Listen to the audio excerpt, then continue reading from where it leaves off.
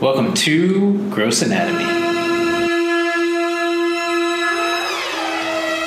we live? We're live. Oh, we're actually live? Yes. Oh, good. Okay. And you're actually filming me too. I'm filming. Oh, good. Okay. Hi. So, welcome to Gross Anatomy. Welcome. And I am Dr. Jason Cohen. I am joined by Lauren Taylor. our producer, executive producer. And on Gross Anatomy, we discuss the sights, smells, sounds of medicine and how it relates to pop culture and movies and TV and all that other fun stuff. So, we have a Instagram and we're growing by leaps and bounds. We had 1 follower and then we had 2. And now we have over 100. I mean, we are So follow us. We're like Gross Anatomy practically, podcast. yeah, we're like influencers already with our 102 followers. I mean, we are it. Yes. So we actually got a question on our Instagram. And thank you, questioner. Do you remember the name of the questioner? No, I did say that we wouldn't. All questions would be anonymous. Oh, anonymous question. So we got a question. And what's the question? The question is, what do you think healthcare will look like in 10 years? What do I think healthcare will look like in 10 years? Well, in 10 years, we'll all be dead and there won't be any healthcare. So no. That is the gazillion-dollar question, which was actually my response to her. And it's such a tricky question, and it is definitely broken right now. The healthcare system in America is broken. I think it's broken, though, everywhere. I don't think it's just broken in America. I think it's broken everywhere, and everybody has different crazy fixes of it, and nothing's perfect. And I think it's really hard to say where we're going to go with it. I mean, there are definitely problems. One thing, that, and I hope I don't get in trouble for this, and I hope I don't get a ton of haters for this, is that in addition to the fact that there's a healthcare problem or a healthcare crisis, there's a perception problem and a perception crisis. And what I mean by that is the American people and people all around the world have the wrong perception of things, in my mind. And I think we have to alter everybody's thinking. I think people forget. We get old, we get sick, we die. People forget that, and they go to the hospital, they go to the doctor, and they think, you're going to keep me from dying. And it's your job, doctor, to keep me from dying. Or it's your job, healthcare system, to keep me from getting sick and from dying. And that is part of the problem. I think people need to be more proactive, and we talk about it a lot more, that we need to think about before we get sick. We need to think about health and physical activity and diet and nutrition and all of that. And I think that's a key issue in the broken healthcare system, is we're focusing too much on, okay, now we're sick, let's put a Band-Aid on it. So that's a major problem. The other problem, I think, is with that same expectation that everybody has in terms of, and feel free to chime in if you have any thoughts, the expectation that everybody has in terms of, I am sick, so because I'm sick, my care has to be free. And I think that's a mistake also. I think, we need to take more responsibility with trying to prevent illness, but then we need to take more responsibility about paying for certain things. I think, yes, it'd be great if we could lower the cost of healthcare and accommodate the poor and the needy, certainly. But I think people need to realize we need to shift perception. Is that the answer? Is that where healthcare is going to be? No, but I think those are major steps to fixing the healthcare problem a little bit. But I do think, just like in America, we have public school and private school.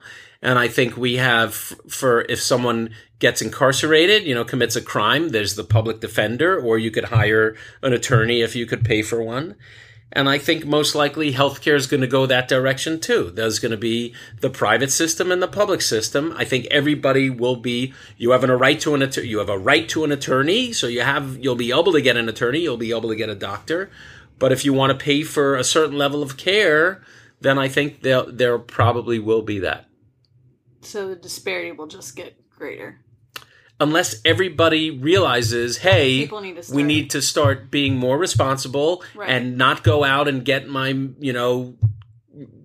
In-N-Out Burger or McDonald's every day. When you I think don't pay the hospital bill, then that cost goes on to other customers, is Right. what you're saying. right. You're going to pay now or you're going to pay later.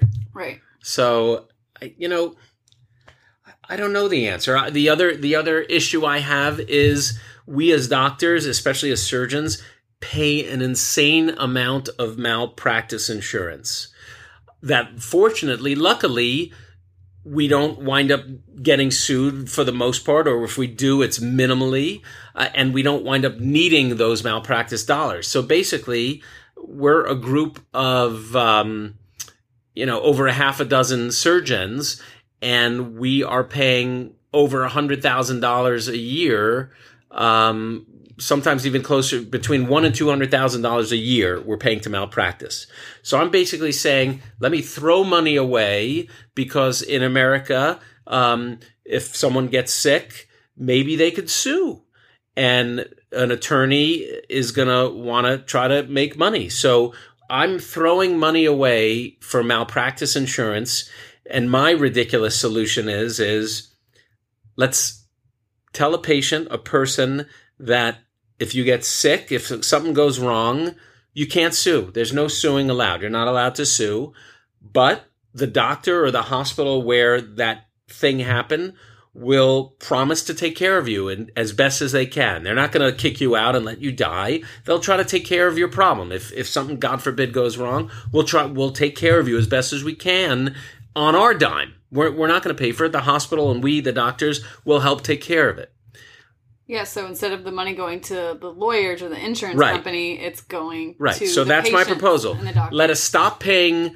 Just my group alone is paying close to $200,000 a year. That's just a group of doctors. Imagine if we told every lawyer on the planet, you know what, lawyers, you can't sue doctors anymore. The only people that are going to be unhappy and out of a job, and the only crisis is going to be is the lawyer crisis.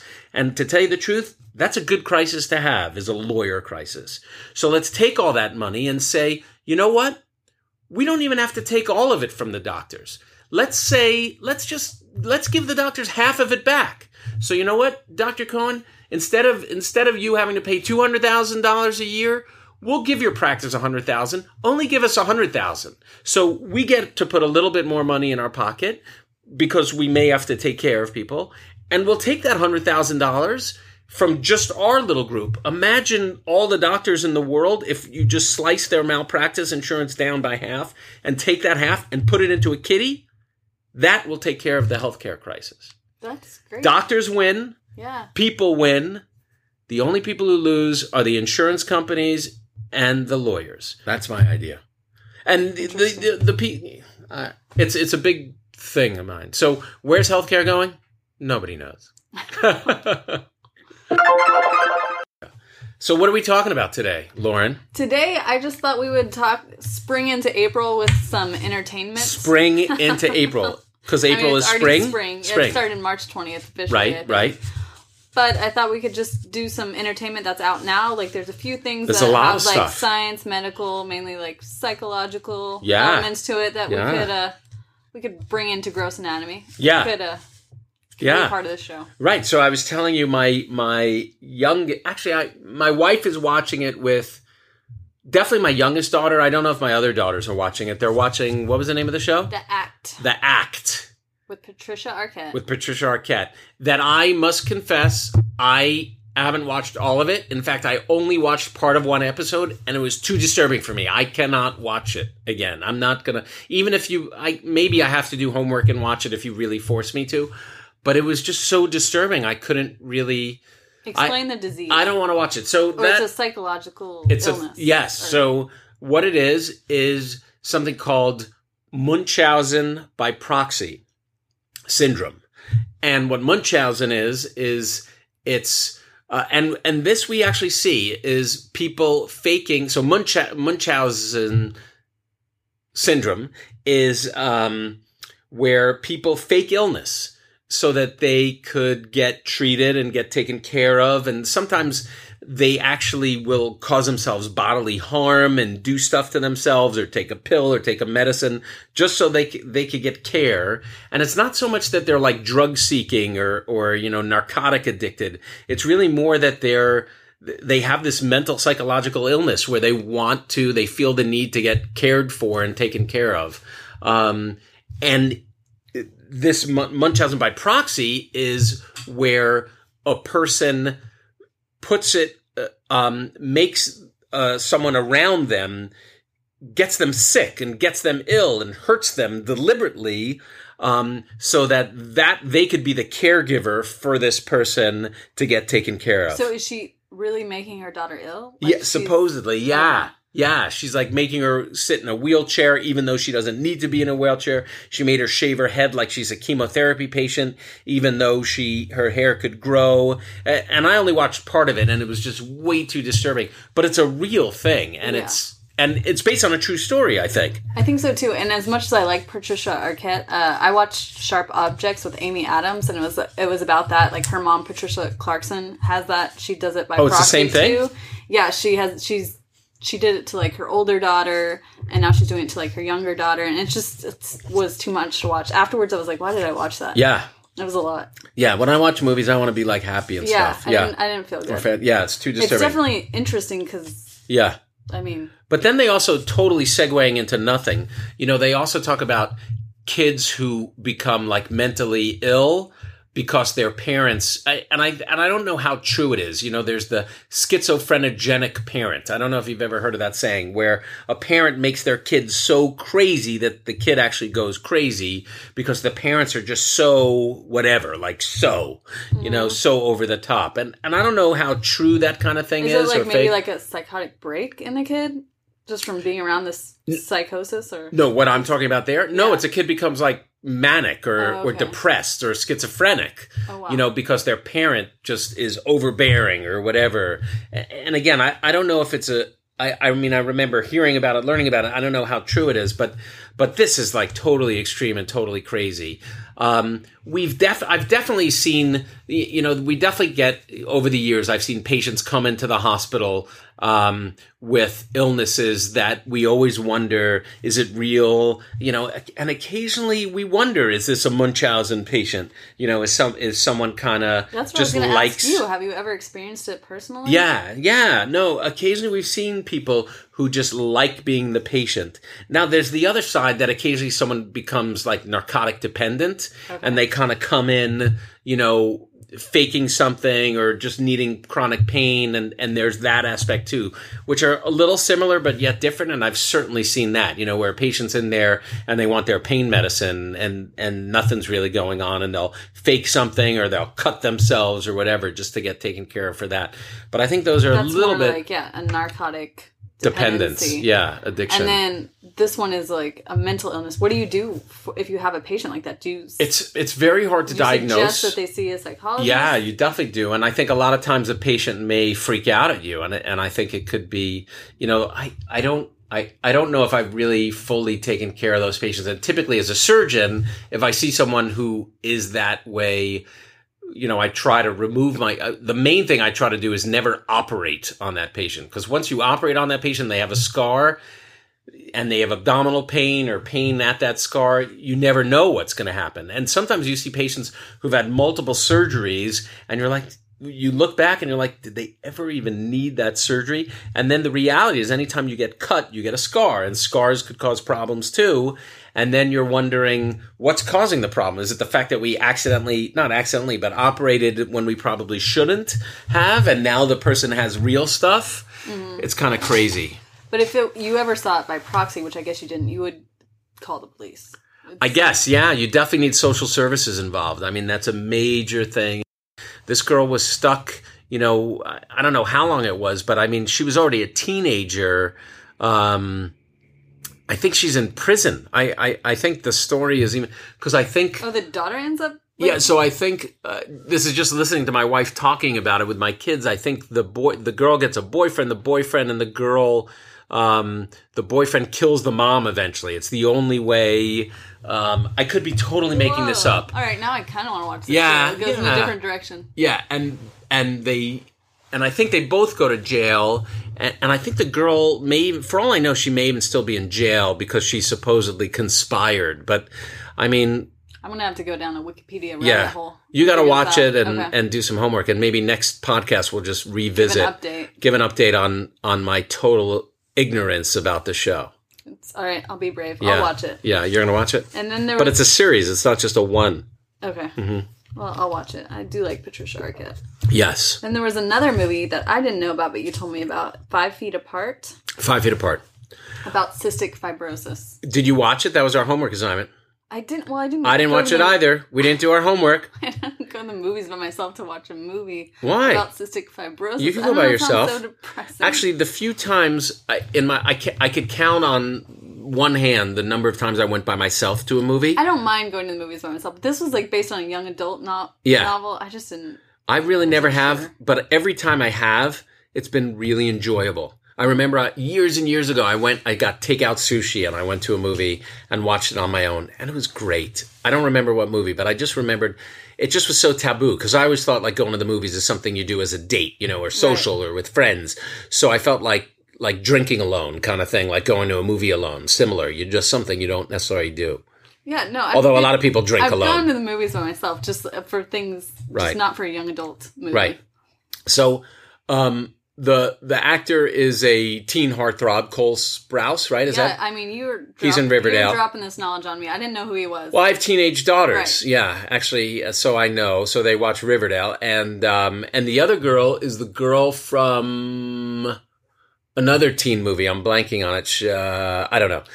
I never heard of her either. Yeah, she was in a good teen movie, a cute one. I don't remember which one. Mm-mm. Yeah, Edge of 17, maybe. I don't remember. Not Which was a ringing really bells. cute movie. I did like Edge of 17, but Parts of it. Yeah. Yeah. So it's about cystic fibrosis, which I confess I don't know a ton about. It's an inherited disease, and they actually test it for it in babies immediately when born. And it has to do with the ability to clear mucus secretions.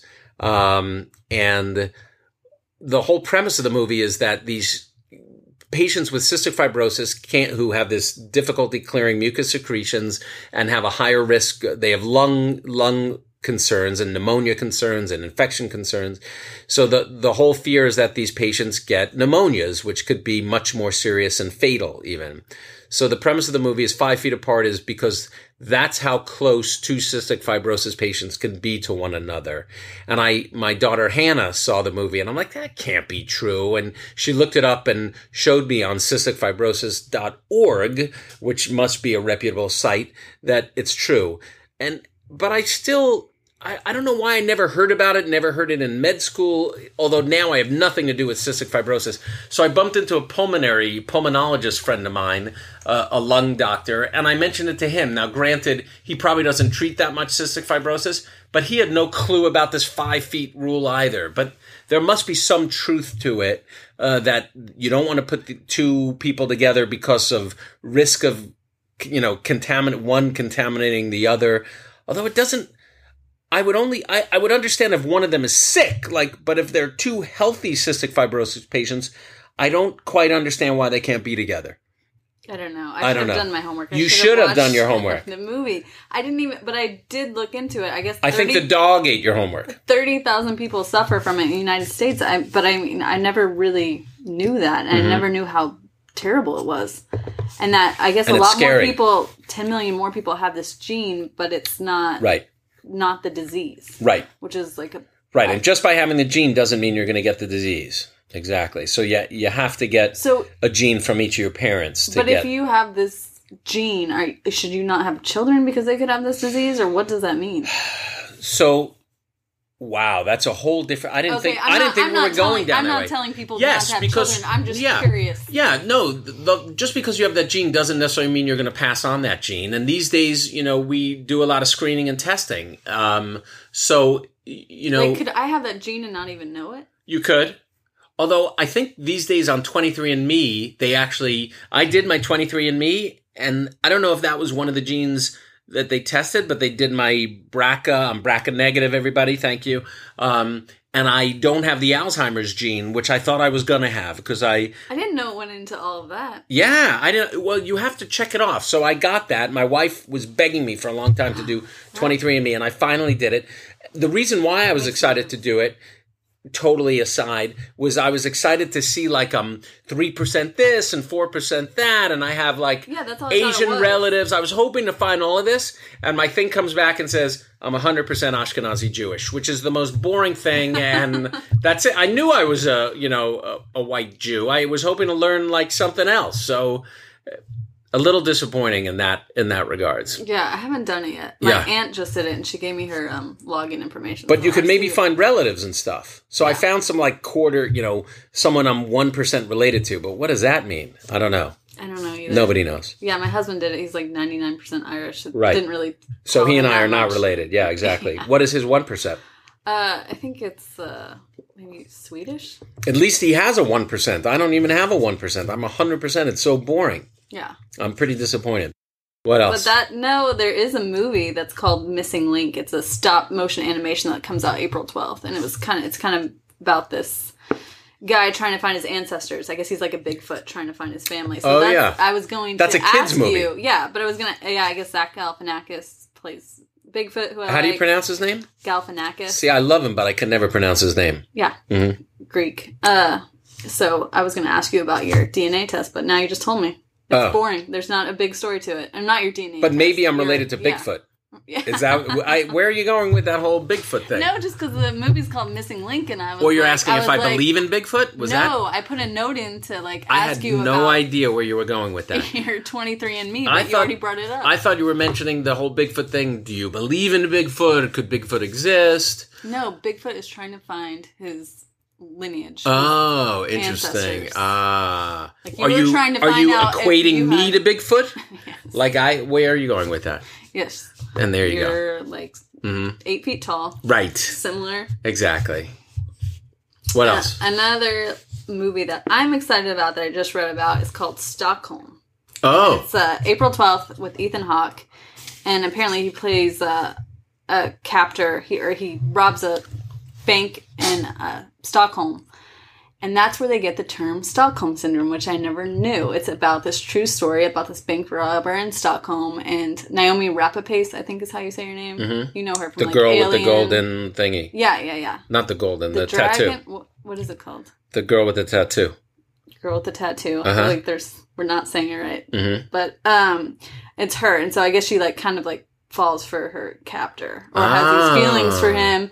And that's where it was in 1973, I think, the robbery or the heist.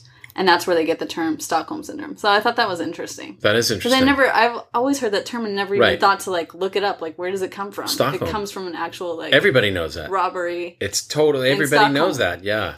So. It's kind of like Dog Day Afternoon.